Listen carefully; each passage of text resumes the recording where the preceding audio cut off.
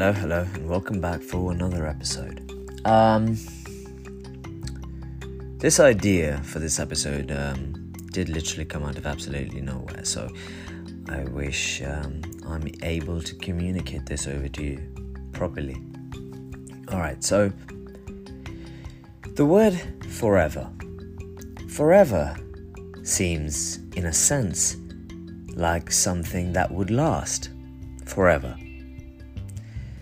So, when you look at life like that, or at least to the understanding of you're forever for you, but maybe not for them, because only you get to keep the memories that you make, and only you get to see only you get to see the world from your perspective. So, your forever is what we're talking about today. Let's first break down a thought process of a tattoo, in a sense, right? It lives on your body. It's a part of you. And once inked on, it is literally there forever. Of course, unless you find a very, very interesting way of removing it, which currently is laser therapy, which I, for some reason, don't find fun. Either way,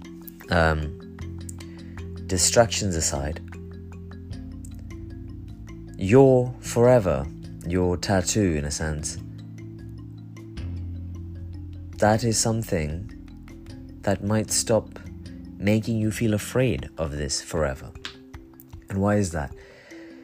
Because when you look at life and you stop wondering about what's going to happen next and how you're afraid of what you don't know, and you think that don't know, that afraid is going to last forever. Yet, when you, well, not all of you, but maybe some of you, when you think of a tattoo, you think of a memory forever. Yet, sometimes those memories also have a probability of going awry. Okay, I've realized that I've said a lot of thoughts all at once. Let's focus for a moment. What I'm trying to explain with this jumbled podcast and these jumbled words is that you don't have to be afraid of forever, and you also don't have to worry about what it's going to be like and subconsciously think about how it's all going to be negative. Stop doing that to yourself.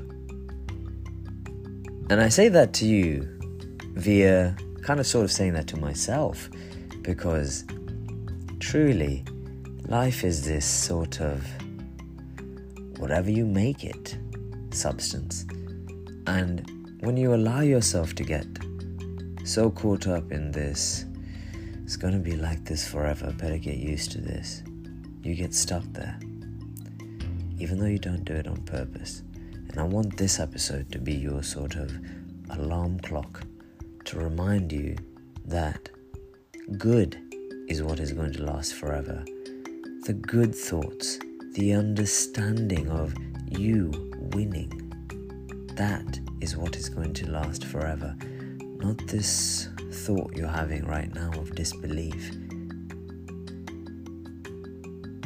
Stop being self-conscious and start just being yourself.